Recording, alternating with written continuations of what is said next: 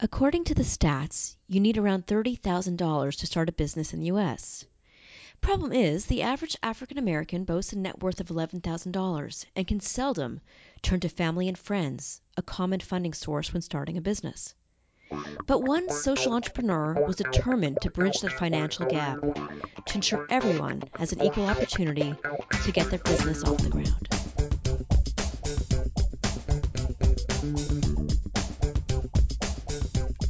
Welcome to In the Business of Change, where we speak with social entrepreneurs impacting their communities and the world. I'm your host, Elisa Birnbaum, publisher and editor-in-chief of Sea Change magazine. For those asking, you can find my recently published book, also titled In the Business of Change, where I profile social entrepreneurs around the world and their lessons learned, at your local bookstore, at Amazon, or on our website. And be sure to check out our monthly newsletter for updates on my ongoing book tour and speaking engagements.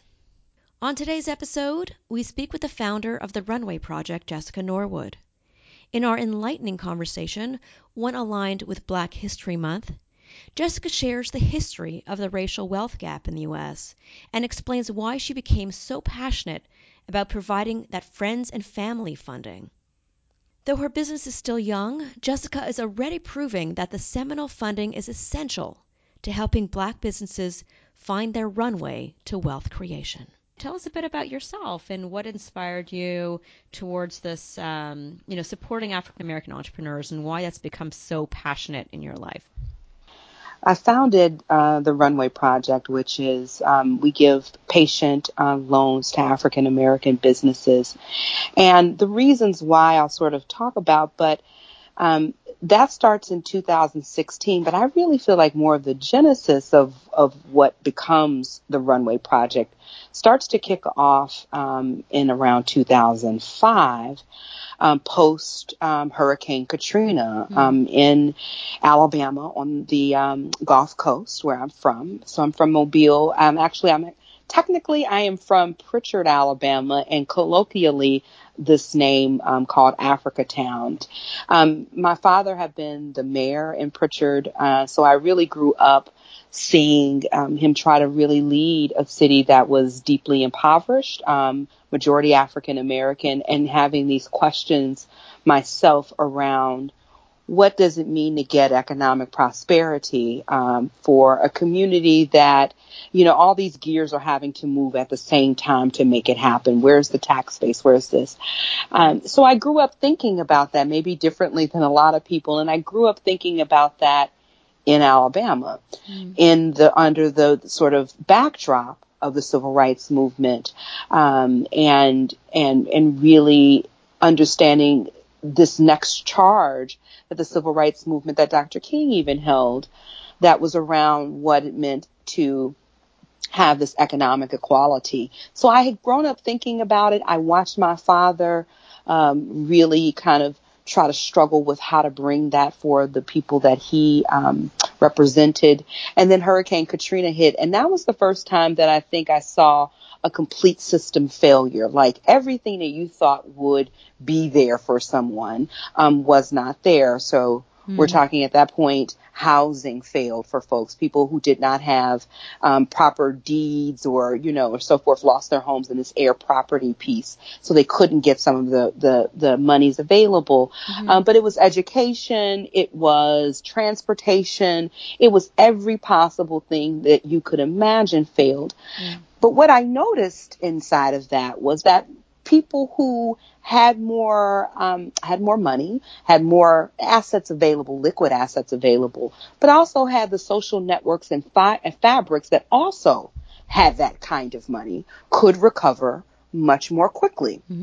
And so it tends to make a lot of sense that if you're impoverished, then maybe your friends and your family are also impoverished, and resiliency becomes something that you can't reach out to everybody to help hold you up at that point.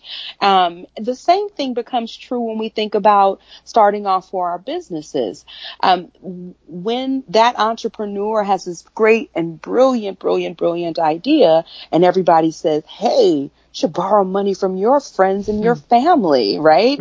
And then you look around and you're thinking like, what friends, what family, like, those resources aren't there. And that is because of something that has been termed the racial wealth gap. And so the running of Runway and my life is really running up against understanding so deeply what it means to talk about the racial wealth gap and in its fullness and complexity of what that actual phrase really tells us about America. It's interesting always to hear about people's sort of the backstory and how that pulls you in a different direction, pushes you rather. I find that when we talk about the challenges facing African American, particularly the entrepreneurs, we always look to the stats of today, but we don't always look to the history. What's the primary challenges? And you sort of touched upon that, but maybe you can give a couple of stats to sort of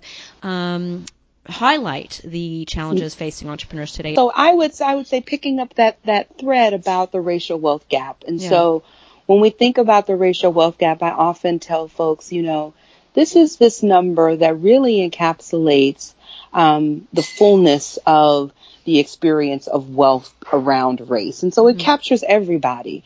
It captures Bill Gates, and it captures Diddy. It captures everybody in there. And the number is still pretty stark. For whites, they have on average about $144,000. And for African Americans, that number is about $9,000. And that comes from the Pew Institute. And regularly there are other think tanks that also look at some of these numbers. And what we're noticing, though, is that there is a piece of data that's moving right now that tells us that really in about 30 years or so, that number for African Americans actually hits zero. And what that number includes are real assets that can be liquidated. These are your savings. This is equity in your home. This is anything that you can kind of get the cash value, to get some money moving. Right. So it really so we're saying that people won't have that in about 30 years. What happens to a community when they have zero wealth, like nothing else is left? What happens when they are pulled over by the police? What happens to them when they have a beautiful business idea? How do they use the gears and the wheels and the things that we say ought to be available to move yourself out of a difficult situation? What happens when you don't have any of that? And I think that gets compounded by these ideas that we have that are based in bias and prejudice and discrimination over and over and over again. So when you link all of that together, you get just the nasty hodgepodge mess of the racial wealth gap. But what we do know is that business owners are 3 times wealthier than folks who are not. Independent of education, we've made a lot of investments in education as a strategy to increase wealth. It hasn't worked. We've made a lot of investment in telling people that home ownership is the way to do it. By and large, at this point, it's still not moving the needle on that number, but we haven't gone as aggressively as we could around entrepreneurship. And I think culturally, that might have been because there is this story, this narrative that's always told that entrepreneurship is a single pursuit, that this is something that you do yourself. It's very rugged individualism kind of narrative that goes along with it, that it's you and only you. And that's a myth. That's not actually how businesses operate at all. And so centering this conversation on what does it take to make a community resilient in the face of disaster, and noticing, as I did in Hurricane Katrina, noticing that when people had the networks, social and financial networks, wherewithal, they could recover hard times much better, and seeing how the latter that we know actually helps to increase more wealth isn't available because we don't have these same networks. It brings us to the point of questioning and saying, well, could we all become friends and family to one another? Is that a possibility for us to weave together to notice that this person or these people won't make it if we don't come together? And it becomes a deeper invitation than just the investor side of the story, because that's a beautiful part of our work. And and also more than just the story of what happens with these incredible borrowers that we work with, because that's also a part of the side of the work. But it becomes the way that we can all answer that question of, can we actually be friends and family to one another and help each other through these challenging times? And I think we can. I'm certain we can. I'm hoping you're correct. I'm hoping you're right, and I definitely believe if there are more people like you pushing that forward, then we have definitely a fighting chance to do so. And I'm wondering if you could tell us now about the Runway Project, and now that we've sort of come there, where you're touching upon it, you're definitely teasing us with it in terms of some of the stuff you've mentioned already. We'd love to hear more. So, what is it? The mission, the goal, how does it work? All that kind of stuff. Yeah, so I'm just pulling y'all in closer to the Runway Project. So the Runway Project provides friends and family loans, and friends and family is the term that people use when they're getting a round of money right at the beginning, usually it's before seed, before Series A, before different types of investments happen. You usually get money from your friends and your family members, rich aunt, rich uncle, whomever you call it, who's helping you out. And it comes along with a lot of wisdom and advice. So they're not just giving you money, but they're giving you really favorable terms. They're being patient about when you return it. And they're also like hooking you up. They're telling you about where this opportunity is and mentoring and giving you office space and board members. I mean, it's a fantastic time if you can get it. And so we try to mimic that for folks. We work with borrowers, and right now we've got a product available that is with Self-Help Federal Credit Union. They're based in Oakland, and any individual, just like me and you, can purchase a certificate of deposit. And that certificate of deposit then triggers the set of relationships that we have with the bank, where it helps them to make loans, patient loans, to Black entrepreneurs in the Oakland area right now. And those loans are 4%. We wanted them to always feel like a friend or a family gave them to you. They last for about 5-year loans. Okay. And throughout that time, they're getting peer-to-peer coaching. They got mentor support. There's wraparound services through the entire life of it, provided by our partners in the area, Optima Business Counseling. So this is more than just the capital. It really is the intensity of the relationships. We thought about what it meant to use a credit union, something that was already facing in the community and had that spirit. How could we work with the gears that were there to get us to actually do friends and family? We should maybe use a community bank or community credit union. And so we thought about those things as we built our models. We thought about the importance of having trained support and professionals giving that trusted guidance in those local areas and in a cultural way that mattered to those businesses. So we work with people on the ground, and it really is about deep partnerships and relationships, and Runway. We think this is a future and a model way that we could be together and solve a lot of core challenges.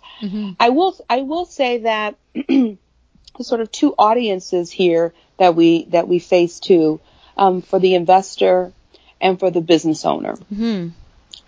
And I often am asked a little bit about the investment opportunity, but I want to take a moment to talk about the borrowers we have, because these are just some of the most incredible businesses I've ever seen or heard about. We've got all kinds of companies in our portfolio. We've got a pie company. We've got a vegan protein company that is like taken off. We've got some really incredible businesses.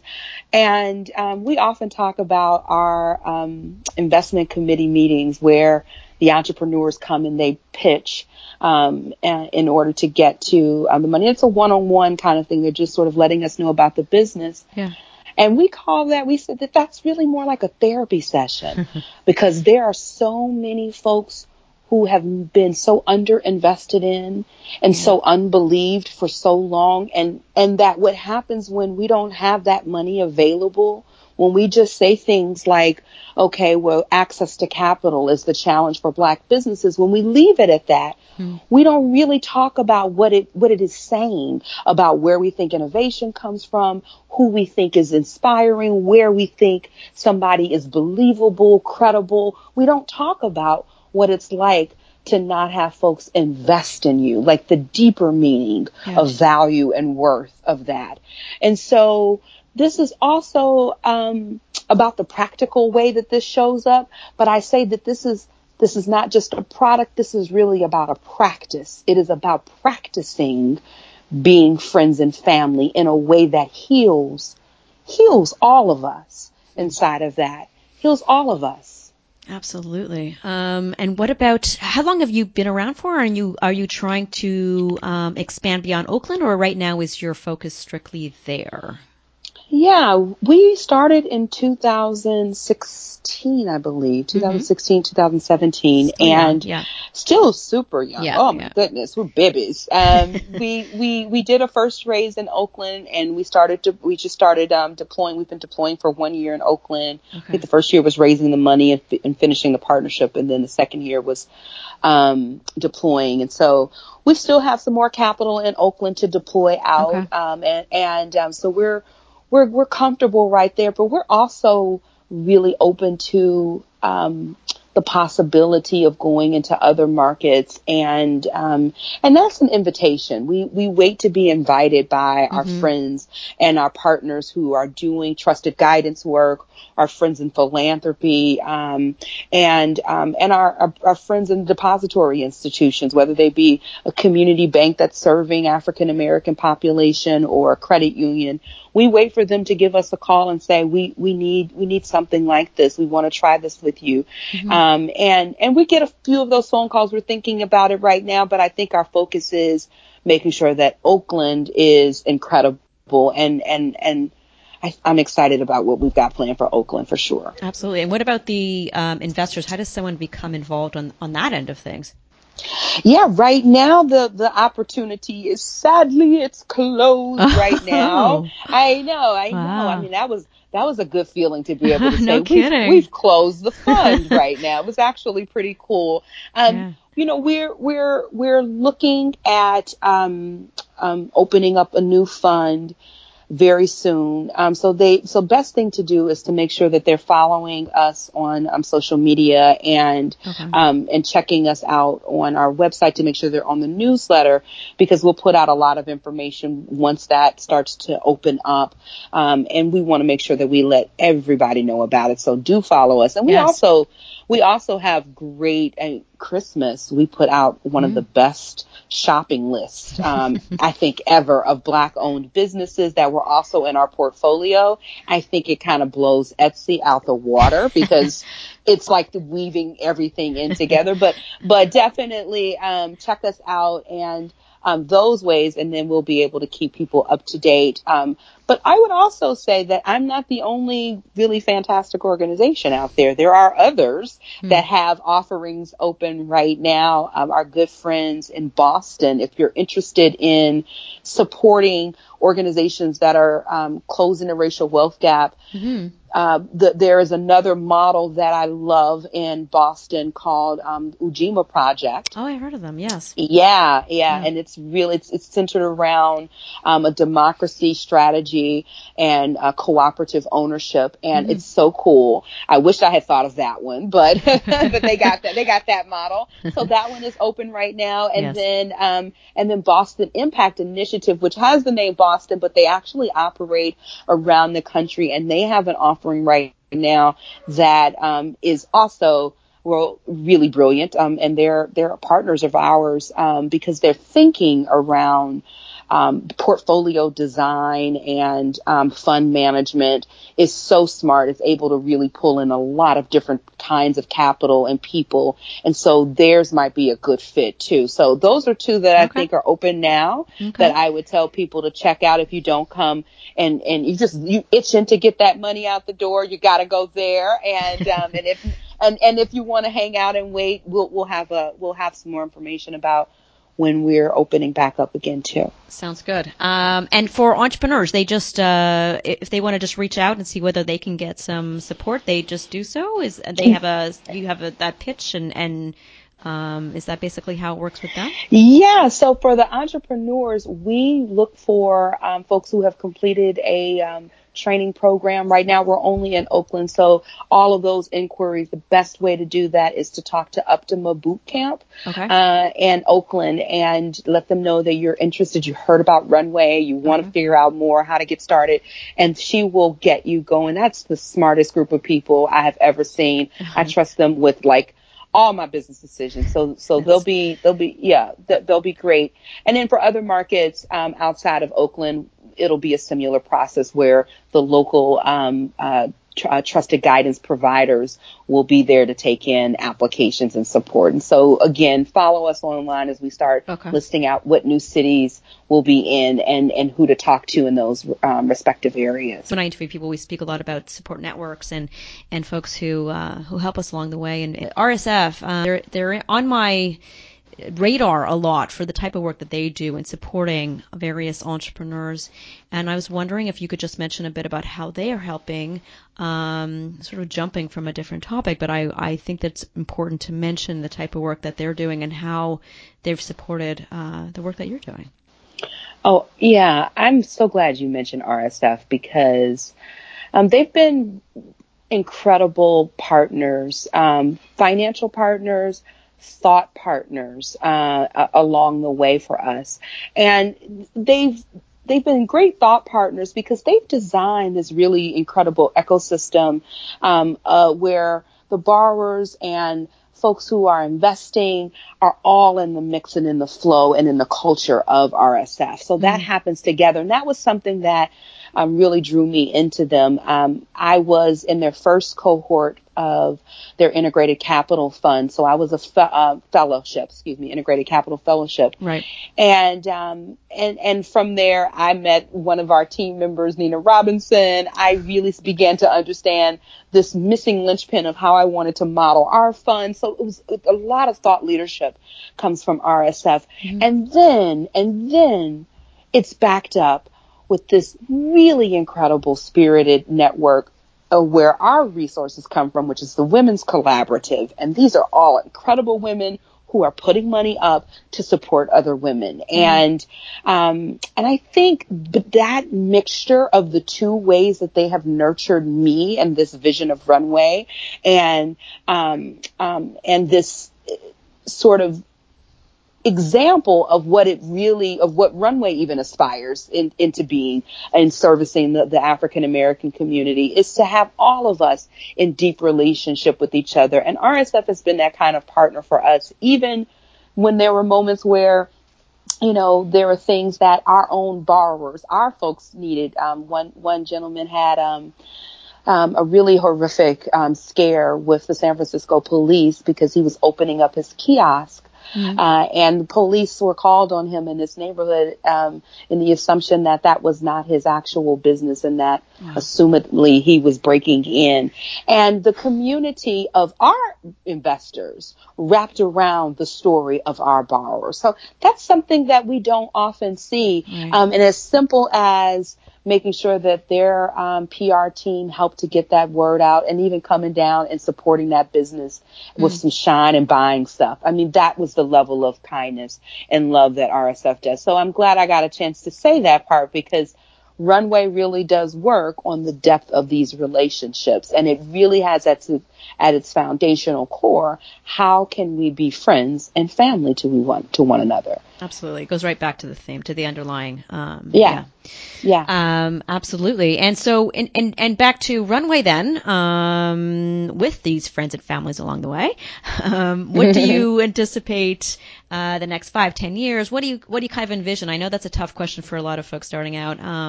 Some prefer not to look so far ahead. Some people like to. What do you have a vision of where you see yourself? I do. I'm constantly surprised about where Runway is going, but I do see that this becomes a model that is infused in our in our very sort of institutional practices. Like it becomes a way where it becomes medicine. Yeah. And so I can see credit unions, I can see other community banks taking on the Runway Project and products that we have. And I see this really expansive network of African American entrepreneurs working together, even across geography, and becoming friends and family to each other, maybe even supporting each other's businesses along the way. Mm-hmm. So I see this network growing and expanding and over the next 10 years in ways probably I'm not even fully articulating, but I do think we're going to get a good answer about, can we be friends and family with each other? And if our success in Oakland is any indicator, I think the answer is yes. Yeah. What about inspiring conversation around some of the underlying challenges and the deeper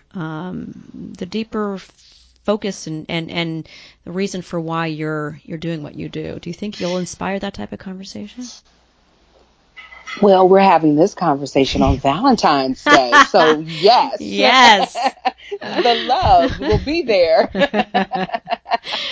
The love is there. I think, I think the only way out of all of this is through a full acknowledgement of what has happened and the price we all continue to pay because we haven't taken the time to slow down and do the real work of repair. Yeah. And repair requires deep compassion and love of self and of the things around you. And so I don't believe that that'll happen outside of these other movements and these other conversations, these other places that the planet is warning us, these other places where we're talking about, gender and relationship and space and consumption and all these other things that are moving right now. This is a part of that. And so in so much as those things succeed, this too succeeds. Mm-hmm. And so I think that as I look at those leaders and thought leaders and activists and people who are wrapping their arms around so many different angles of all of this, I do feel a lot of hope, and I do think the love will be there. It's Valentine's Day. I gotta believe it. It's Valentine's Day. Exactly. There's a reason why we're talking today. There's a reason for it. Yep.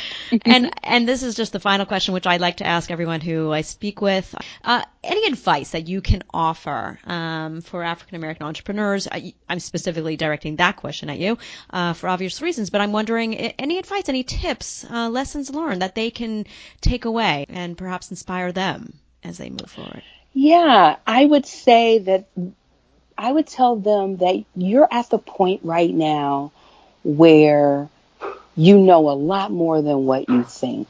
Mm-hmm. Trust your instincts, trust your heart, and share more than what you think you ought to share. Because there's been a way that businesses operated in the past where it has been so secretive and so closed and so breaking down of the culture that we say we want in the world. And I would urge all these entrepreneurs out there that are starting off to not remake the thing that we did not like. Be bold and make the thing we would love.